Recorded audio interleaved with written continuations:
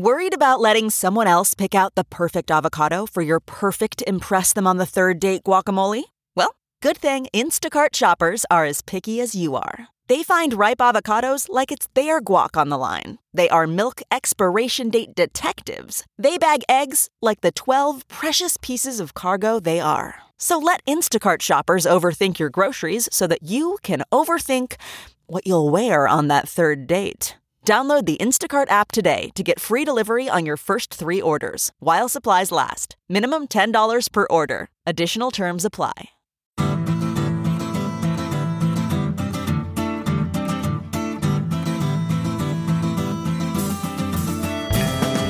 Welcome to the Sinica Podcast, a weekly discussion of current affairs in China, produced in partnership with SupChina. SupChina is the best way to keep current on the news from China with a daily email newsletter or a cool little smartphone app.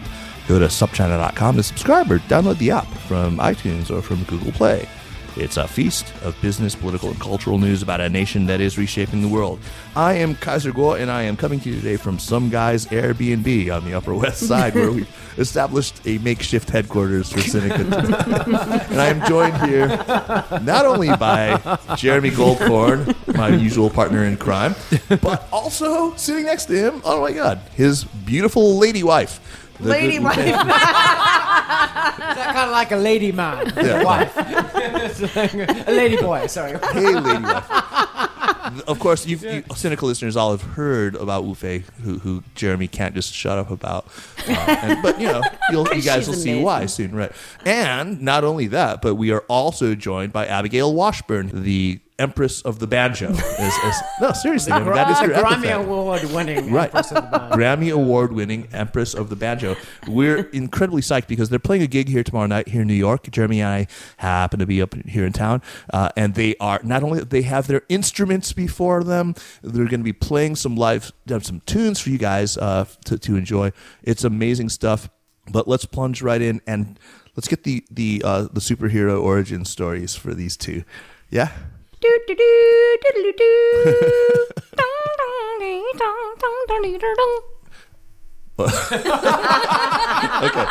let's start with we you. We speak in music, Kaiser. Yeah. Okay, that's the universal language, man. It's the universal language.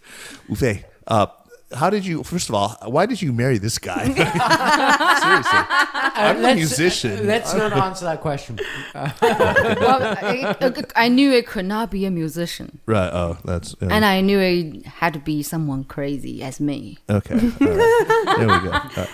So seriously, but you're a Beijing, you're a Beijinger, and you were educated at the conservatory here. You went to 保家街42号。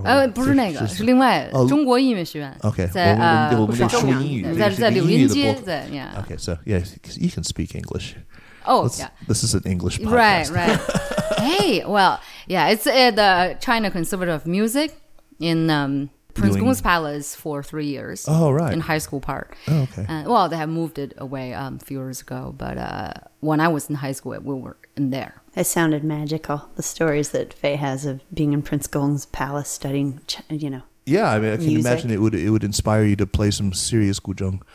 I didn't study guzheng performance there. I studied composition. Oh, okay. And it just, it was quite a trippy experience studying in the Prince Gong's Palace.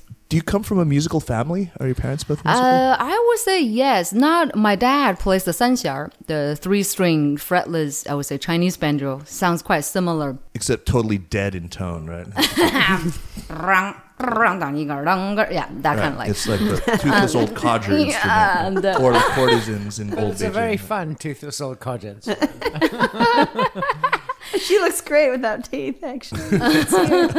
That's why Jeremy. The sunset you guys are familiar with, it's a 3-string. It's usually got sort of a python or a snake skin over the sounding board. Drum. And it's got an incredibly long neck. And what I always found difficult about it is just in the first position, stretches are amazing. It's like you have to have like Rachmaninoff hands to play. Gotta have a super long pinky. Yeah, that's what it is. It's just a crazy long intervals, right? I mean, just like those. Yeah. But I play the 小三弦. Oh, My dad, okay. gave me a gift. Is 小三角. He plays the big one. The small one. The small version, yeah. Right. And so he's a musician. He's incredibly talented. Although their time when they were young, it was in the middle of the Cultural Revolution, so they didn't have any chance or opportunity to pursue their dreams. Therefore, I got to do it for them. And I hated it when I was a kid. But now I went through some ups and downs and had some breakthroughs, and I'm completely in love with it. You hear that, kids? You hear that?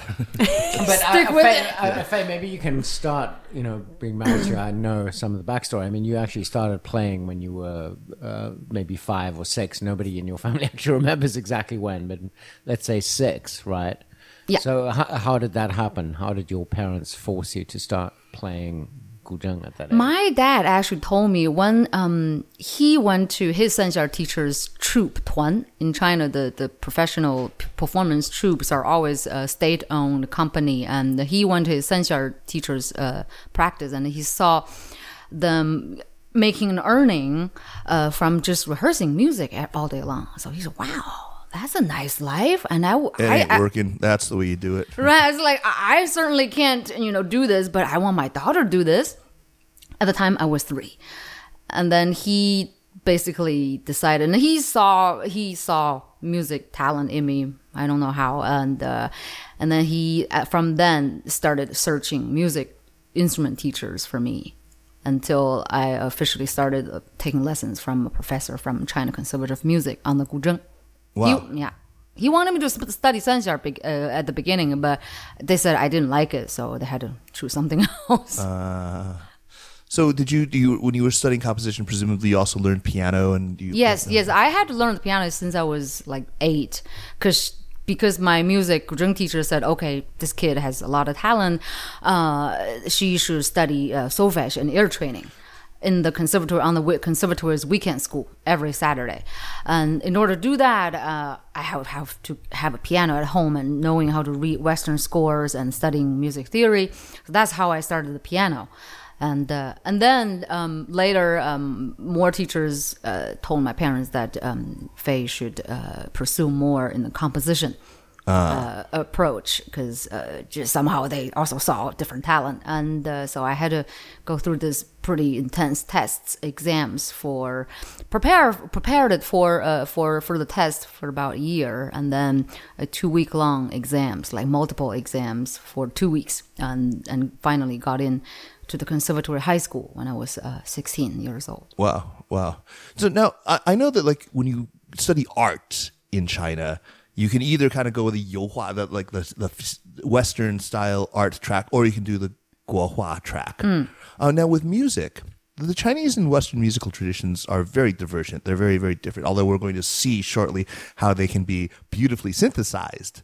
But they are very different. And so were you studying specifically Western music, and how did that square with your learning a traditional classical Chinese instrument that was, in this case, one that is like pentatonic by design? It's just written into the fact that that's how a guzheng is tuned. I studied pretty much, I would say 90% of the subjects in the composition department in China Conservatory were Western classical music. 90%. 90%. We had very little Chinese music education. Most of my Chinese traditional music education came from learning the guzheng from my professors before I entered the conservatory, and from my own family. So yeah, as a composition student, we studied basically the Russian school, the French school, European, from medieval time to all the way contemporary Stravinsky and John Cage. That was what I was taught. And I felt at the time quite uncool to play a Chinese traditional instrument. So I did not touch my guzheng for solid, I would say, 5 years. Because I thought, I'm going to be a pianist. I don't want to be a guzheng player, because, traditional Chinese instruments were not considered as cool. So I did not touch it a bit until I came to the States. So your story, we'll pick it up from where you go to the States, but I want to contrast it right now with Abby's, which is so different, because you were just telling me that you didn't start playing banjo until you were 21 years old. Right. Yes. I grew up in a home that really didn't have much music. I mean, we had a record player, and we had like 5 records, including Whitney Houston. I believe the children are our future. I was super into that. She's so awesome. I want to dance with somebody. So I was really into like, stuff I heard on the radio. With somebody who was... Wow. With Richard Marx, that kind of stuff. Oh my God. But really high class stuff. Some real great Richard pop Marx, music yeah. from the time. That connected you to China then, because Richard Marx is a big, deeply. Yeah. I mean, that's the other strange part of your story. I mean, because for those of you who don't know, Abigail lived in Beijing on and off for many, many years. I used to see you playing all the time, and she was fantastic, of course. And one of her things was, she was a fluent Mandarin speaker. And we'll get into the whole China connection in a bit, but go on, please. So I just didn't grow up with much music in my house. My brother, when he got into high school, started playing rock guitar. He got really into Joe Satriani and Van Halen. So I would hear like him with the amp down and the V guitar down in the basement, like the flying V, just going after it, But I wasn't really drawn to it. I did play piano and recorder when I was little, and I was always very good at the piano right away because I could hear what somebody played and play it back to them. But my first teacher I had wouldn't let me do that.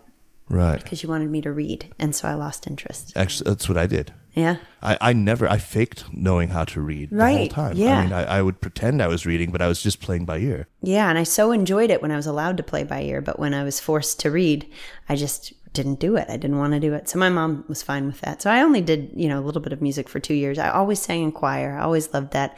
I'd try out for the solos and I'd never get them. So I just didn't figure I was much of a musician. You should go wave your Grammy in their face now.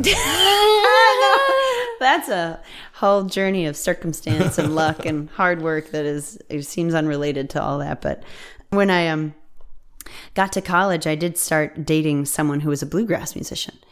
Bo Stapleton is his name. And so I learned about bluegrass through him in college. And I actually met him on a trip to China. He was on the same trip, my first time going to China when we were both, I guess, 18 or 19 years old. We spent a summer over there with a couple of kids from Colorado College. And that's when he and I met, and he introduced me to bluegrass music soon thereafter. Again, it wasn't my thing. I felt very dedicated to China from the moment I went over there for the first time, and not that interested in bluegrass music. But I would still sell merch at their shows, and sometimes I'd sing like backup if they needed it, But as I got deeper and deeper into the China, into loving China and understanding the lack of knowledge of most Americans about China. I remember the first time I came back from China, or I think it was the second time actually, and I'd spent 6 months in Sichuan province and felt at that point deeply immersed and in love with Chinese culture. And I came back, and one of my relatives from southern Minnesota called me and said, they called and they said, Abigail, how was Japan? That's a good accent. Oh, thank you. And so, it wasn't just that. It was so many different things. Watching the news, everything, the way I'd interact with people, and they just didn't think of anything other than Asia or the Orient as one big chunk. This is back in the early 90s, I knew there was a need, and I felt that I could serve somehow to help Americans understand China a little better. But, sorry, Abby, we kind of glossed over. So how did you first go to China? What was the impetus? Yeah, how did you get interested in China? So you were at Colorado College, which is that school where they don't give grades and you take like one class for a year. Is that right? Well, it was a little bit of an overstatement you just made. You do actually take 8 classes in a year, but you take one class at a time. It's called the block plan. Oh, right. So you take one class for 3.5 weeks, and then you get 4 days off. Oh, wow. It's pretty sweet. Yeah. And then you come back, and you just do one thing very intensively at a time. Oh, that's great. And so they had a 2-block class in the summer that was 7 weeks long. And you do get grades. You get grades like everybody. No, I think you're thinking of that place in Olympia, Washington that has Evergreen or something like that. Yeah. Evergreen. Evergreen. Or I can't remember what it's called. No, they get. Okay. I know what you're talking about though. So I saw a sign that said "Study Chinese in China," and that was at the end of my freshman year. And I was just interested. And I had studied French in high school and gone to France. I didn't need to keep pursuing that. And I wanted to do something really different. And I kind of want to just go really far away and see what the other side of the world was like. And so I did. And I had the luxury of doing that, be able to be a liberal arts student that could go check all this stuff out. And so I did. And truthfully, the first time I went to China, I didn't like it that much, which is... It's par for the course. Yeah. Yeah. I think most people end up actually really loving China when they first go, don't like it that much. I mean, I was that the could same. be. You were the same too? Really? I hated it the first year I was there, yeah. Did you? Yeah, I thought Chinese people were totally crazy. Which Yeah. may be true. This is coming Yeah, from it took you. me about a year of hate before the love came. Were you in Beijing when Yeah. that? And I was in Shanghai for 4 weeks of that, and then saw a little bit of Chufu and Beijing and Hong Kong. And it was just dirty, and it was sweaty and hot. It was the height of summer, and people were all up in my grill all the time. You know, the only interaction I had with Chinese people was them trying to sell me stuff, and I was terrible at Chinese. I was just learning Chinese, so I really couldn't talk to anybody. And the only people who would talk to me were like people who were trying to practice their English. I'd come back to my dorm room after I was in class, and stuff would be rearranged. People had gone through my stuff, you know. So it was what like took all you around this the so corner? uncomfortable. How did you evolve out of that? I mean, that seems like a pretty dismal experience. Oh, it was kind of rough. Yeah. Well, I came back to the States, and the contrast, you know, you guys have all felt it in one way or another. You get off the plane, things are spacious, things are clean. There's a little something missing, though. Right. And for the rest of your life, there will always be a little something missing because you went to China. And I did think, okay, good riddance. I'm probably never going to go back there. I'm going to pursue something else in school. But I have these pictures of Gandhi, or I did in high school, Gandhi and Martin Luther King Jr. and the United Nations mural on my wall. I'm a real geek. So like in high school, that's lovely though. In high school, instead of going to my senior prom, I went to the United Nations Disarmament Conference in Winnipeg, Canada. And I'm that kind of kid, you know? Excellent. And so I was there, and I'd wake up every morning, I'd look up and I'd see Gandhi and MLK, and I was trying to reconcile this experience and these feelings I had when I was in China. And I just knew. I felt like Gandhi was like staring at me, and I was like, yeah, you're right. I'm like disenchanted with 1.3 billion people on the face of the planet, and that's not okay. Right. And I have to figure that out. So I went back, and I went back a semester later, and I went to Sichuan province to the Keji at the time. Now it was the technical university. Now it's one university. And I met an amazing woman by chance. And that's a fun story too, but I don't think we have time. And I met her on the street, and she invited me over for dumplings. And she was an old lady, 80 years old. Oh, lovely. Cataracts, little silver hair, bob. She shuffled down the street. She was about 4 feet tall. And she took me in, and I spent 3 days a week with her for that 6 months. And she'd feed me. I'd gained 20 pounds. I gained 20 pounds. I got off the airplane when I got back to the States. My parents were like, what did you guys do with your daughter? She's huge. It was all lao wangs, dumplings, Sichuan dumplings. Oh yeah, those will do it to you. So I fell in love. The second time I went, I fell in love. And that was that. And I knew I had to spend the rest of my life. I felt married to China after that. I had to spend the rest of my life figuring out how to help Americans and Chinese know each other better, because those secrets, those special, emotional, intimate places that we have are hard to reach with each other unless you speak the language. You guys have kind of parallel stories in a way, because you've both kind of tried to wed Chinese and American music in different ways, coming from different directions, but meeting at a really, a pretty magical place, right? Tell us about so you came to the States after graduating from the conservatory, right? No, it's in the mid. I transferred from China Conservatory of Music to Music College at University of North Texas. Oh, North Texas, right? Yeah, they have a very big and quite a renowned music program. And so I got a scholarship, and I was, this is where I'm going. It's nice. But and then it was still in a kind of a music conservatory setting, so it wasn't super different. But the thing that really changed my life was for the first time seeing African drumming ensemble and Indian raga singers. Wow. So I was like, oh my goodness. And their marching band, because UND has like the country's top level marching bands. I was just blown away by the music that had no clue, like never saw anything like that in my life. I never would have guessed that marching bands had played a role in your... Right? Oh, marching band. Oh, they were amazing They're drummers. amazing, yeah. They were like practice. Texas is hot. They were like practice outside on the like concrete, like 8 guys. I was just seeing the shadow of their drumsticks, like, and then they have all sorts of patterns, combinations. You know, they're just amazing percussionists. Wow. So I had a blast. And then after that, I went to Mills also by a total chance. I did not plan to go to a nest of avant-garde composer school. So how long were you at UNT for, Faye? For 2 years. And then you graduated and With a music bachelor's. and you went to Mills College for a graduate bachelor's degree. And Mills is in Oakland, California, near San Francisco, right? yeah. And tell us about Mills, because it's kind of a special place. I mean, there's a certain kind of music that comes out of Mills, right? Yes, at the time when I applied, I didn't know that much about Mills' legacy in the avant-garde, like contemporary American avant-garde music scene. I just thought I needed to go to get a master's degree somewhere, and a famous music, you know, as a Chinese student, that's all you think of.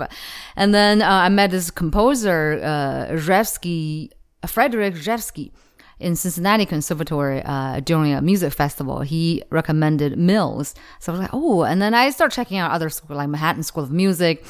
And then I saw the website of Mills campus and saw, oh, California. Oh my goodness, it's so beautiful. I want to go there. I checked out. Well, like, obviously they're good because otherwise this famous professor wouldn't recommend it. So I just applied and they accepted me. And so when I went there, I realized, wow, like it was associated with so many revolutionary composer in the contemporary like music history, basically John Cage. You were familiar with Cage. I mean, you just... I was familiar with the name, not so much of the work and not the influence. Pianos, yeah, or... I knew who. I mean, it's like his famous, you know, not playing anything for Right. 4 minutes and 33 seconds. But and then I really started studying about Cage's work from when he was young, and then the progression, the development as a composer from when he's young to where he like revolutionized the concept.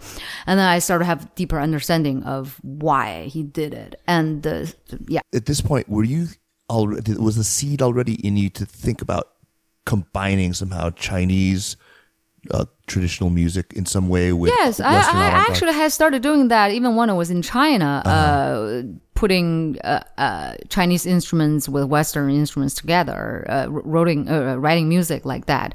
But only for, there's some kind of curiosity of combining the sound, the result, but not still kind of trying to find my voice. You know, I was only like, 18 or not knowing what I was doing, just trying to pile a bunch new sounds together. But at Mills, I started to have more understanding, and I had the wake up call to me to really change that. The moment that changed my life was when I had my first lesson with Fred Frith. Oh my God! Yeah, Fred Frith. Yeah, he was my main teacher at Mills for 2 years. Wow. Yeah, and so I went to Fred's office, and he. Sorry to interrupt. Maybe you can explain who Fred Frith is, because Fred Frith is a Guitarist primarily. He's a guitarist, and he also played bass in this avant rock noise band called Massacre and Naked City that was in the 1970s, were active in the 70s and 80s with Bill Frisell, John Zorn. Who else? He collaborated a lot with Mike Patton on Faith No More. Mm-hmm. And Mr. Bungle, right? Yeah, Mr. Bungle, yes. And also Fred collaborated with Bjork, Brian Eno. Mm-hmm. So just like envelope pushing sort of other musicians in their genres. So Fred, still had no clue who he was, even when I was learning from him at the beginning. But he asked me the first lesson he asked me to bring my recordings, my old compositions. So he wanted to take a listen. And after listening to a bunch, and he said, Faye, I hear a lot of amazing craft, but I don't hear Faye. And at that moment, I felt like a hammer, like a 5-ton hammer on my brain. I was like, holy moly, what have I been doing in 22 years in my life and not knowing why I do music? And I thought I was like, writing the next Chopin piece and all that. But now it's like, oh, I guess they're all nonsense. So I just had to go home and just kind of 闭门闭关, just like shut the door and think. For like 10 days. And so Fred just pushed me, said, you just got to cut it clean. You will never lose the craft, but you need to cut it Transcend out of it. Yeah, you need to start just let it loose and let yourself out. And don't worry about anything. Just let it flow out of your heart and your brain, whatever. Don't control it. That's when I started to go kind of crazy and never stopped because it's too much fun. Right. Abby, you encountered Chinese music when you were in China in the early 90s and beyond. What was your initial impression of it? This is going to sound so strange, but I wasn't much of a musical thinker at the time. So even though I liked it, I wasn't going there to listen to music. I had a really neat experience in the, what is it called? The 三味书店. Yeah, 三味书店. Yeah. I had a bunch of wonderful experiences there, and I ended up getting to play a show there, which was like my dream come true. Legendary bookstore in Western Beijing. Yeah. Is it still there? It is. Wow. It was. It got shut down for a little while. I don't actually know if it's still open. I think it reopened. I'm pretty sure it reopened. A place where they often have very interesting talks and music occasionally and tea. Yeah. So I started being really introduced to the music there, and I would go. This was when I was a consultant, working at a consultancy as an intern, APCO in Beijing. Worked at APCO. Yeah, for 6 months, and so on the weekends and a lot, I would end up at Sanwei Shudian to see music, and they'd have little puppet shows there sometimes and things, and that's when I think I started really having a love affair with Chinese music and the way that nature and so much space in the music, so much space compared to most of the things I've heard growing up in America. So that's where my love affair of Chinese music probably started. Also, when I was in Sichuan, I loved going down to there was a Laoren, old persons, those are retirees, kind of. Yeah, 退休人的那个, yeah. 敬老院 老人活动中心. Oh, 老年活动中心. But it was literally Sichuan opera for old folks. Yeah. Yeah. The Senior Citizens Activity Center. Sichuan Opera specifically for old folks. Specifically Sichuan Opera. It was just a stage and a little area, and there were these little bamboo chairs, and everybody ate their sunflower seeds and peed in their pants and drank tea. and I did start to fall in love with Chinese music there, even though it sounded cray balls. That music is just crazy. Cray balls. Yeah. So let's hear what fruit that love affair bore. I think it's time to hear from you two. Let's hear a musical number. Introduce the first song you're going to play for us, and tell us a little bit about the piece. We'll start with an instrumental piece, so you can just hear our two instruments interacting. Okay, we'll leave the lovely voices for later. Yeah. Okay. And I'll play two tunes. Both of them come from North Carolina. Oh, the first one, North Carolina. Yeah, the first one is called Julianne Johnson. But there are two very popular versions of Julianne Johnson from North Carolina. One comes from the mountains, and one comes from the coast. This one is from the coast, and the next tune after that I'm going to play is Backstep Cindy. And Faye is going to play some tunes from China at the very same time, and you'll get to see how it all works out. Yeah. And so then what do we call this composition? I mean, it's just is there sort of a slash? So it's the Julian Chinese Johnson tunes, slash. Actually, the Chinese tunes I'll play with Abby. The beginning one is from Guangdong. It's called the 纺织忙, busy weaving. And the next one is from Henan province. It's called 小开手, little okay. So open I hand. get North Carolina and Henan in one song. All right. And Guangdong. And Guangdong. And Guangdong. It's a scary combination. So we call it Cindy's little hand. Cindy's little hand. Backstep Cindy and open little hand combined. Let's hear it.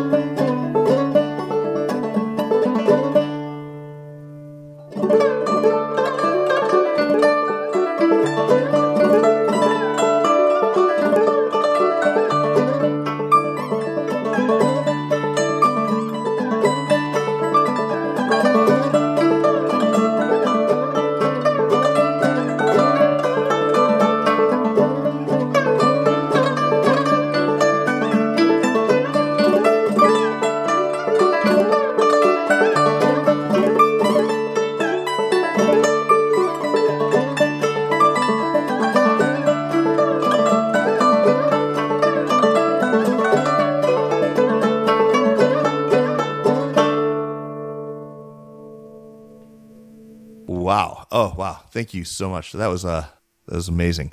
Jeremy, you are really a lucky guy. I mean, you get to hear this all the time. Not all the time, but quite a lot of the time. You know, Abby's busy, so she's not always performing with Faye, but they're working on a lot of stuff, so hopefully more frequently in the next few months. But we do have to thank Jeremy very much. Just this last week, he was taking care of both Felix and Vivi, the little ones, so that Faye and I could rehearse. Good. Yeah. Good man, He's Jeremy. A good man. He's a good man. He is. Yeah. Hey, so they say I guess so. I have a sort of theory question. I mean, so how did it occur to you that Americana would work with pentatonic-based Chinese folk music? I mean, whose idea? How did this come into your heads, and how did this collision occur? I mean, it's amazing. I just did not even think like that. No, it just came from friendship first. Like, you know, if you love someone, you trust someone so much, something good will happen.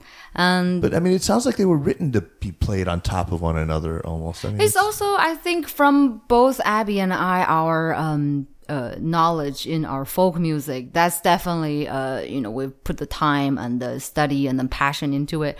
But on top of that, a lot of musicians know the same knowledge and haven't come up with this kind of collaborations. So I think it's just our respect and passion for each other. So it's kind of hard to explain. It's we don't think about, is it like this G pentatonic, would that work on the, bend the banjo? We're like, we never work like that. No. Wow. It would sound pretty bad, Way I think, if more we have to organic. force ourselves Yeah, we that just way. sit together and sing each other songs, I mean, I remember Jeremy was telling me there was a time, Jeremy, it's so beautiful just to like sit there and hear Faye just sing old folk songs, and it's magical. And that's how I feel. I mean, that's why I was drawn into the music, was hearing people just sit around and sing each other beautiful old songs that made me cry. And I heard Doc Watson. That's what I heard. I heard a recording of Doc Watson at a party, and when I was about 21, and I went out and I bought a banjo and I started playing it, but I never suspected I'd do like this kind of stuff. I thought I was still going to go to China and do something practical with my life. Were you self-taught on banjo, or did you? Well, kind of. I've had some mentors though, like a guy named Riley Bogus out of Walkertown, North Carolina. Had a big influence on how I play in particular. But no, just listening to music a lot and listening to people around me play music. I mean, in America, we have all these folk festivals all over the place, and you can go just live in the dirt for a weekend and just listen to music and play music with people all weekend, and it's magical. And the first time people asked me this a lot, they were like, how did you think to like put Chinese and American folk music together? And for me, it was very simple. I started playing the banjo after I fell in love with China and Chinese culture. So when I started playing the banjo, one of the first things I wanted to do was translate old folk songs into Chinese and sing them for the people when I went back to China. So it was for love and fun and passion. And I thought, this is something culturally interesting and relevant that I can share with my Chinese friends and people I meet over here. It's something beautiful about America I can share with people. So that's why I did it.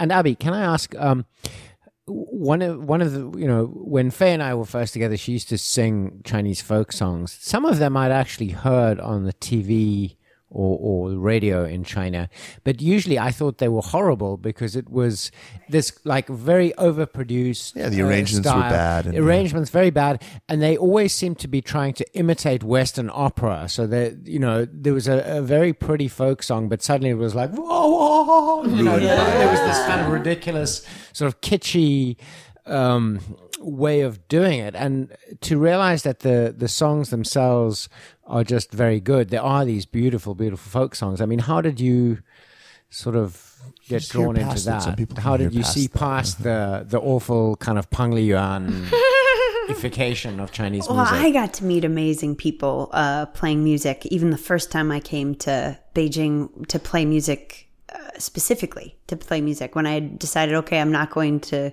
go to Beijing University, I'm going to stay in Nashville and make music, my friends called right away, like John Campbell, and said, you've got to come over here and come back to Beijing and play some bars. I'll set up some gigs for you, And so I did, and I was like, I played Nashville Bar in East Sunlington back in the day. I know where that is. Good old Nashville, on South Bar Street. Yeah. It's still going, actually, north of Chaoyang Park. Is it really? Yeah, it's on Yurenjie now. Yeah. And because of that and doing a few other things, I had friends because I had been at APCO and had built some really dear friendships in Beijing. So I immediately had, 30 people who would come see me play this weird music I seemed to have adapted since the last time I lived in China.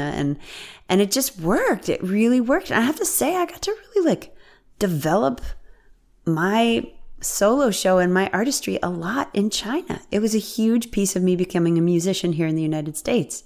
I felt like I could take chances in China because there weren't industry people watching me and nobody really cared what came out of my mouth. It was really powerful to be able to do those shows in China. That's so that's a great insight. I've met people who feel that way too. They don't feel constrained. Yeah. I mean, they feel like I can reinvent myself. I can try things. I can do things. You are such a person. I wasn't going to say anything.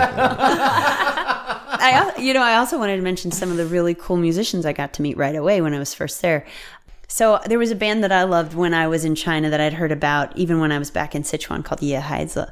And I went to their shows and just loved it and was really drawn to the way they were combining like contemporary sounds and the Xibei Feng. Yeah, the Xibei Feng with like what they love. And it was basically folk music from the northwest. northwestern Those dudes are from China. Lanzhou or something, right? Or Gansu and Shanxi, basically, right? They have the best folk songs so ever. good.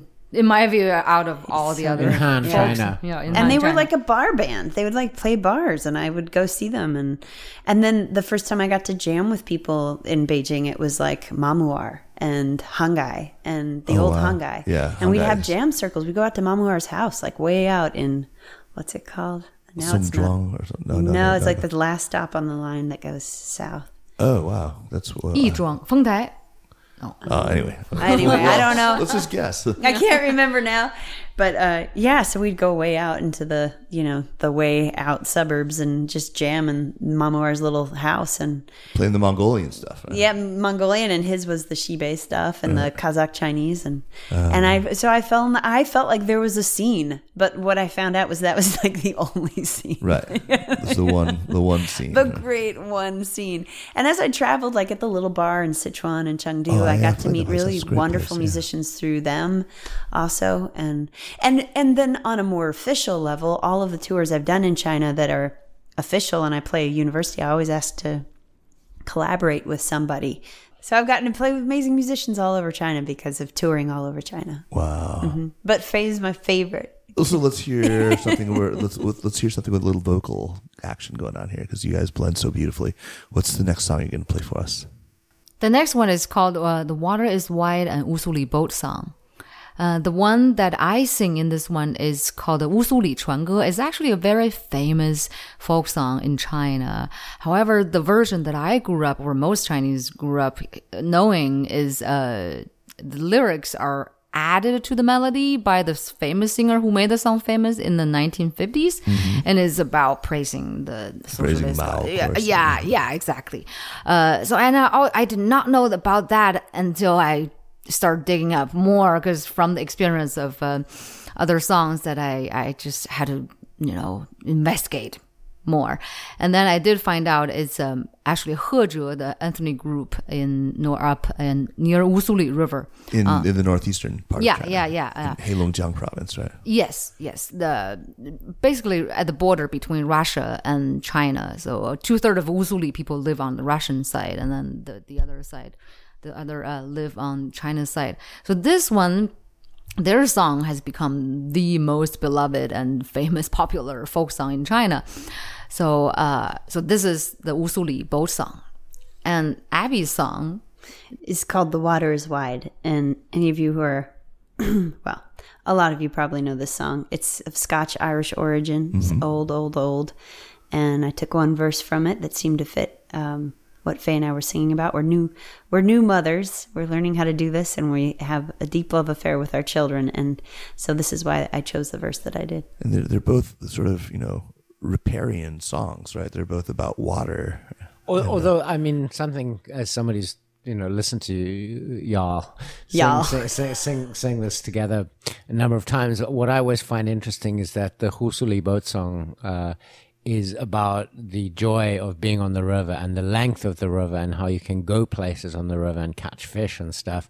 Whereas The Water is Wide is about how the river is an obstacle to you getting to the other side and, meeting your love or doing something. So it's kind of like a clash of attitudes towards the water. It's true. One is about they live their life. Their whole life comes from the water. And water is their joy and their happiness, where life comes. So let's hear it. Yeah. This is one of your famous ones. This one was a huge hit at AAS, I remember. It's really big with lots of Asian scholars. Okay. The Water is Wide and Wusuli boat song.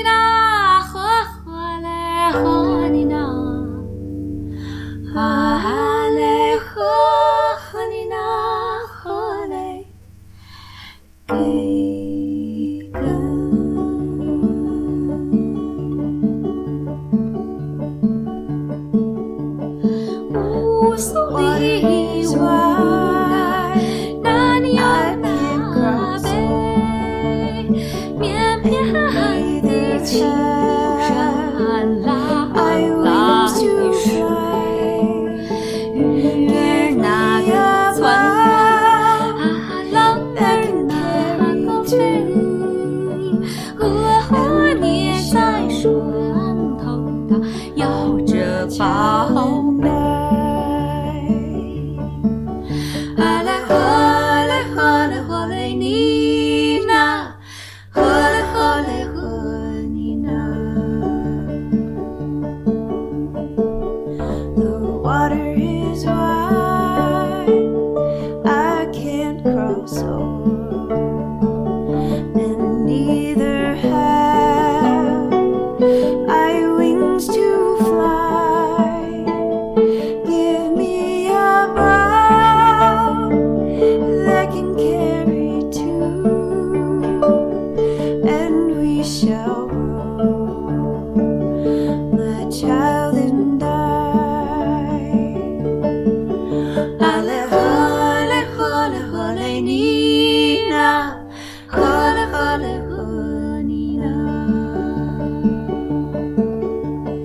乌苏里乌啦，那牛那北，绵绵的青山，蓝蓝的水，鱼儿那个窜呐，浪儿那个飞，鹅捏在船头，它摇着宝贝。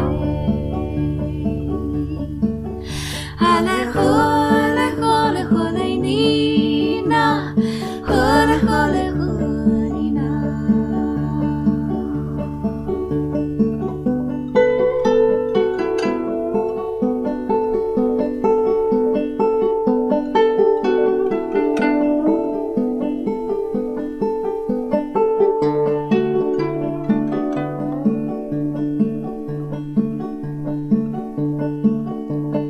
乌苏里乌，那里有那北，绵绵的青山，蓝蓝的水，鱼儿那个飞呀，浪儿那个飞，鹅捏在床头，它摇着宝贝。哈嘞呵嘞呵嘞呵嘞你那，呵嘞呵嘞呵你那。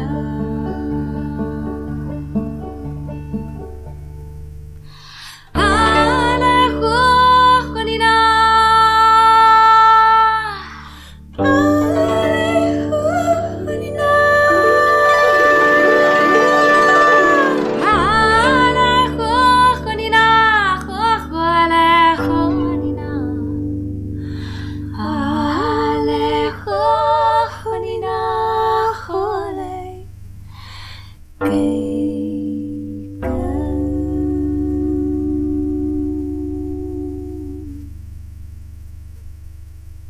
Oh wow, outstanding! Oh, I love that song. I It's could a lovely listen song. to that again and again and again. It's I am biased, but it's a lovely song. no, that is it is. It's just it's beautiful. I'm glad we finally captured it here on tape.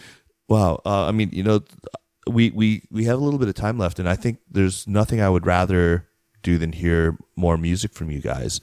You know, and we can chat a little bit more on the other side. But how about at least one more song? Okay, what are we gonna do? Oh, hey. Yeah, we really need to do Oh, the one hey. that we're going to collaborate with you guys on. Are you guys ready to collaborate with us? Yeah, what do we have to do? You have to, well, since If you you're don't so mind metal, somebody Kaiser, tone deaf being part of since your you're tone deaf and you're metal, I think just shout what you need to do here. Just shout it like, oh, hey. yeah. All right. You are rocking this song about chickens. I'm gonna rock a song about chickens bang their heads. Sort of. Yeah, some dark, heavy chickens. Yeah. Okay. Some chicken metal coming your way with bluegrass and Chinese folk mixed in. So tell us about this song. This is a tune I recognize. It was an old Kami song, right? Yes, and then also how I was But it wasn't raised about chickens, knowing huh? the song.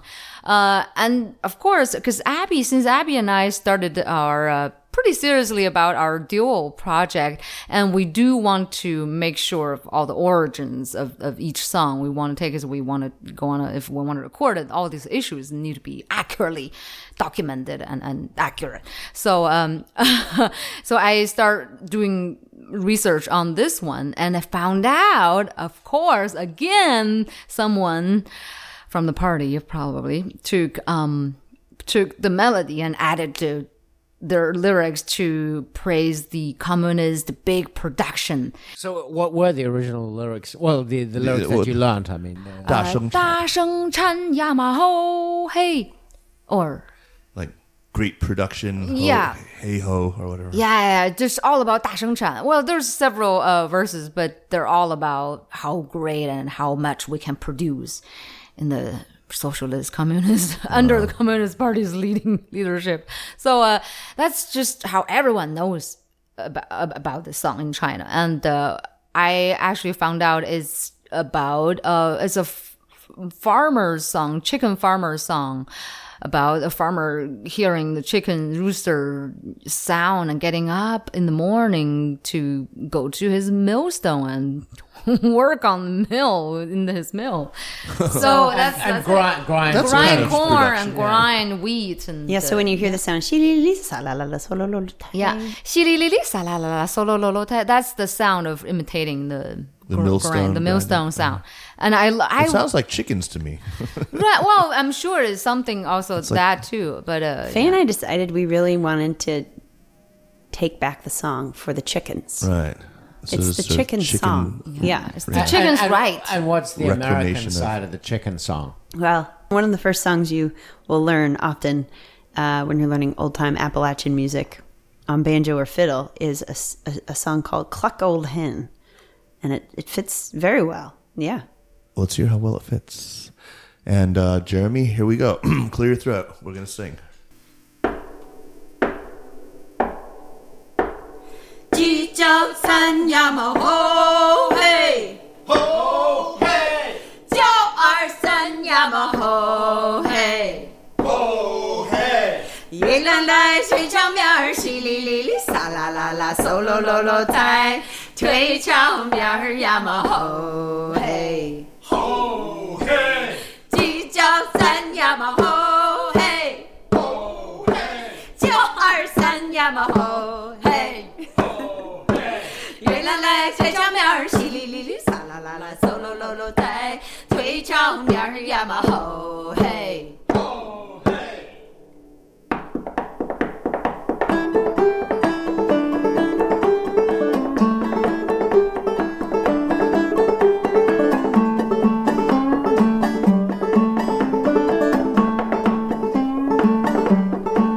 My old hen's a good old hen. She lays eggs for the railroad men. Sometimes one, sometimes two. That's enough for a whole new brew. Cluck old hen, ho hey. Cluck old hen, ho hey. Cluck old hen, ho hey. Cluck old hen, ho hey. Cluck old hen, cluck and sing. Ain't laid eggs since way last spring. Cluck old hen, cluck and scold. Ain't laid eggs since way last fall. Cluck old hen, ho hey. Cluck old hen, ho hey. Cluck old hen, ho hey. Cluck old hen, ho hey.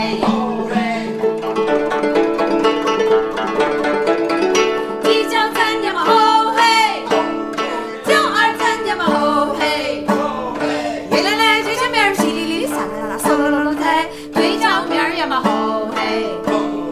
Cluck old hen, 一叫三呀嘛吼嘿。Ain't laid eggs since way last spring. Yeah, my whole hey. Cluck old hen, 上面儿淅沥沥沥撒啦啦啦嗖喽喽喽在对上面儿呀嘛吼嘿。一叫三呀嘛吼嘿，叫二三呀嘛吼嘿。月亮来水上面儿淅沥沥沥撒啦啦，淅沥沥沥撒啦啦，淅沥沥沥撒啦，淅沥沥沥撒啦，淅沥沥沥撒啦，淅沥沥沥撒啦啦，淅沥沥沥撒啦啦，淅沥沥沥撒啦啦，淅沥沥沥撒啦啦，嗖喽喽在，淅沥沥沥撒啦啦，嗖喽喽喽在，对照面儿呀嘛吼嘿，对照面儿呀嘛吼嘿，对照面儿呀嘛吼嘿，吼嘿。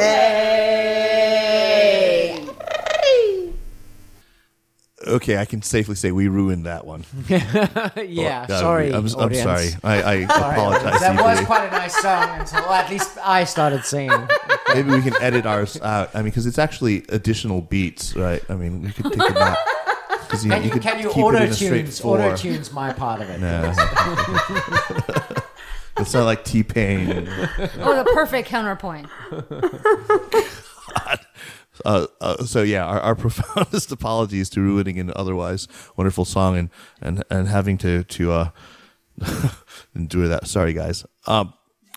Can we do one more? Can we hear one more song? Yes. Well, we're going to play a good old bluegrass number here. Okay. This is one that was written by Lily Mae Ledford, and she traveled the world with her Coon Creek Girls.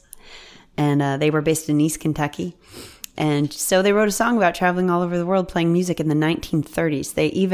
I even read somewhere that they took their Renfro Valley barn dance all the way to Shanghai in the 1930s. Oh my gosh. Can you imagine? Oh my gosh. Wow. I wish I could see that. Wow, yeah. So we wrote all of these lyrics are their original lyrics, and We added a Chinese lyrics at the last verse, just singing, like how we in the nowadays us want what we want to say. Yeah. It's a 天涯海角走一遍. Yeah, like every corner of the planet we want to take our music, and then we take our instrument and we sing 天涯海角走一遍, like travel the whole world with our music, with our So instruments. it's literally 天涯. So it's like the banks of heavens and 海角, 海角, the corners of the oceans, seas, oceans, right? yeah. To the furthest corners of the seas and to the furthest reaches of the heavens, right? So, 弹着琴我弹着琴我唱着歌 while I play my instrument Play and my- I, and while I sing my sing 天涯海角走一遍. awesome. All right, let's hear that. Oh, but we do lovingly call this song. We've changed the title from Banjo Pickin' Girl to Banjo Gujung Pickin' Girls. All right, Banjo, Gujung, Pickin' Girls. And off we go. Going round this world, baby mine. Going round this world, baby mine. Going round this world, I'm a banjo picking girl. Going round this world, baby mine. Going Tennessee, baby mine. Going Tennessee, baby mine. Going Tennessee, don't you try and follow me. Going Tennessee, baby mine. Take it back.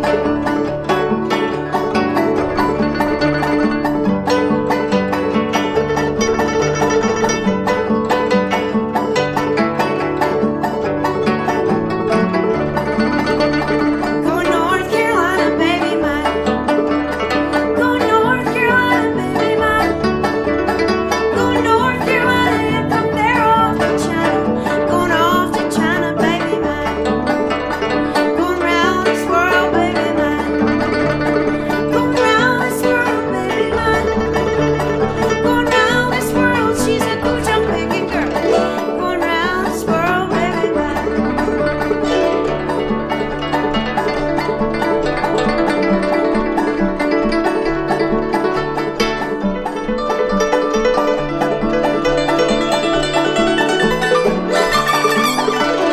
Going round this world, baby mine.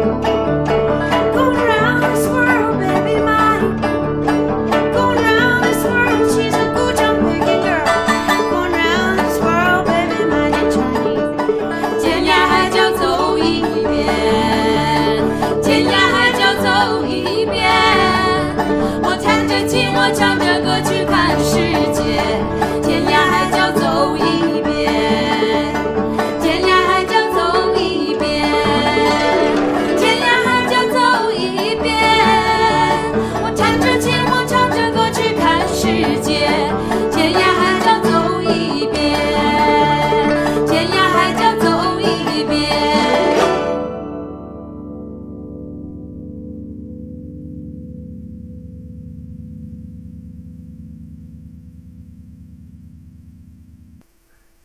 Bravo.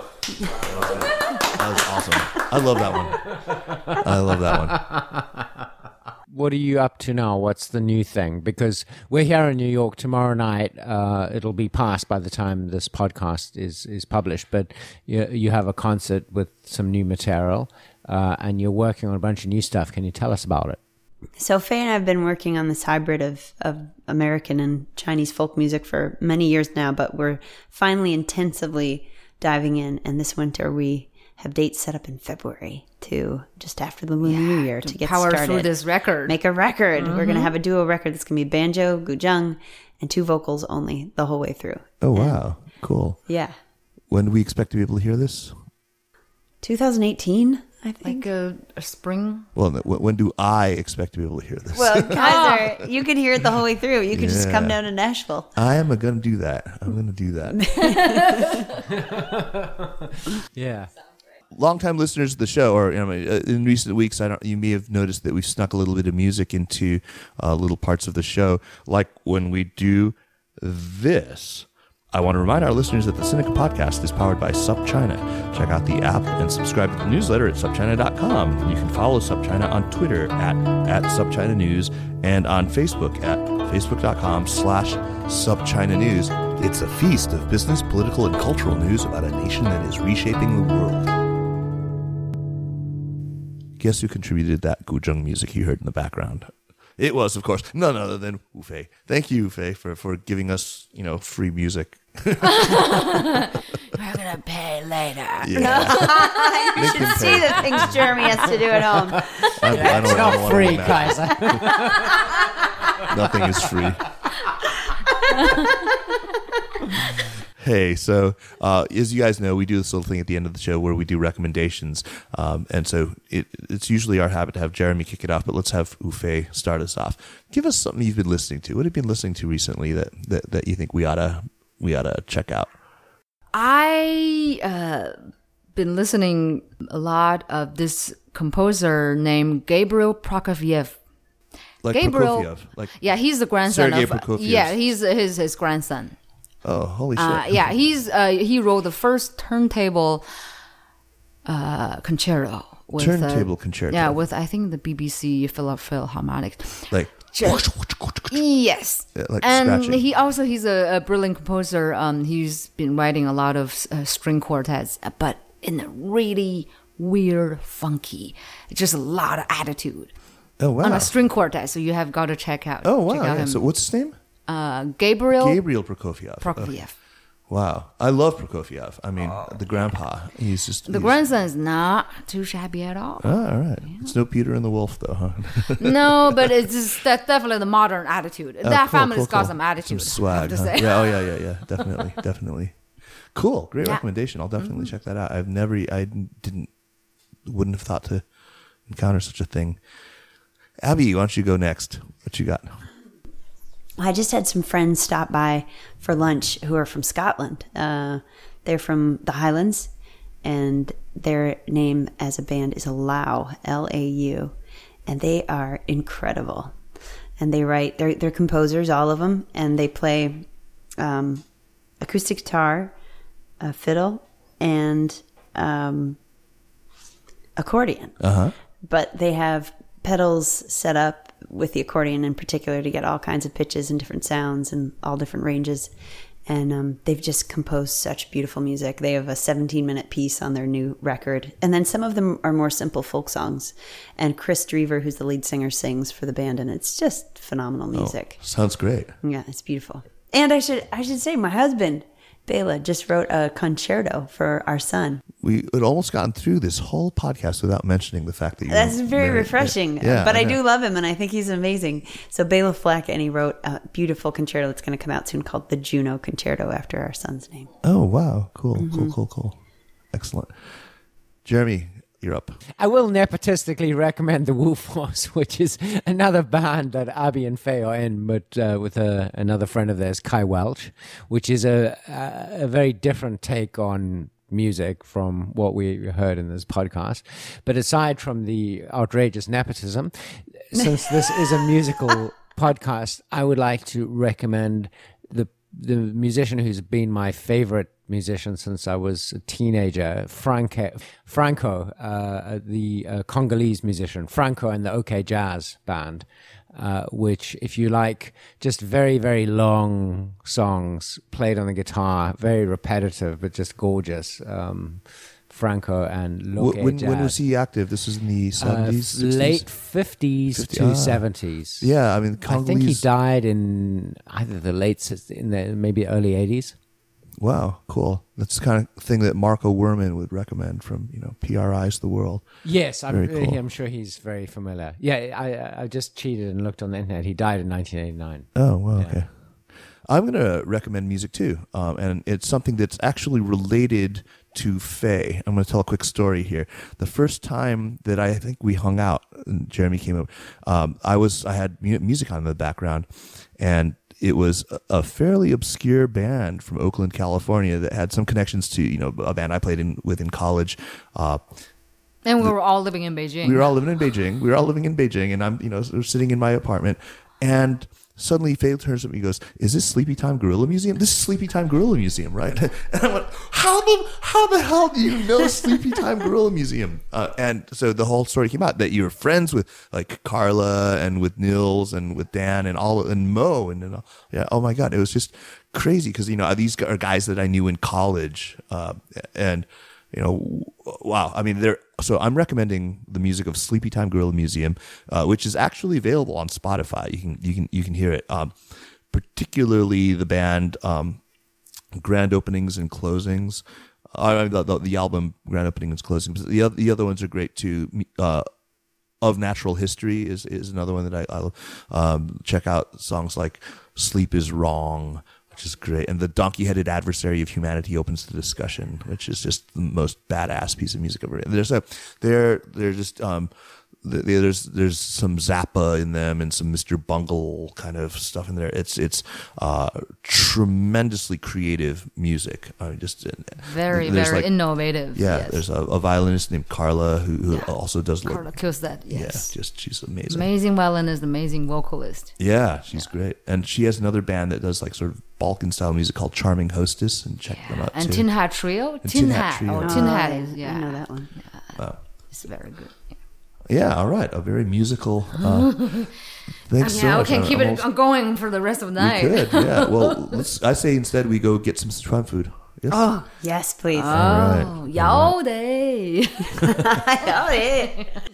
Hey, so thanks everybody. The Sinica Podcast is powered by Sup China and is produced by Kaiser Guo and Jeremy Goldkorn. Special thanks this week to the guy whose Airbnb we're in, whoever that is. What's his name? James. Hey, James. Thanks. Special thanks also to Anla Cheng, to Sarai Darabi from SupChina. Drop us an email at Sinica@supchina.com. Visit our Facebook page at facebook.com/Sinica Podcast and follow us on Twitter at Sinica Podcast.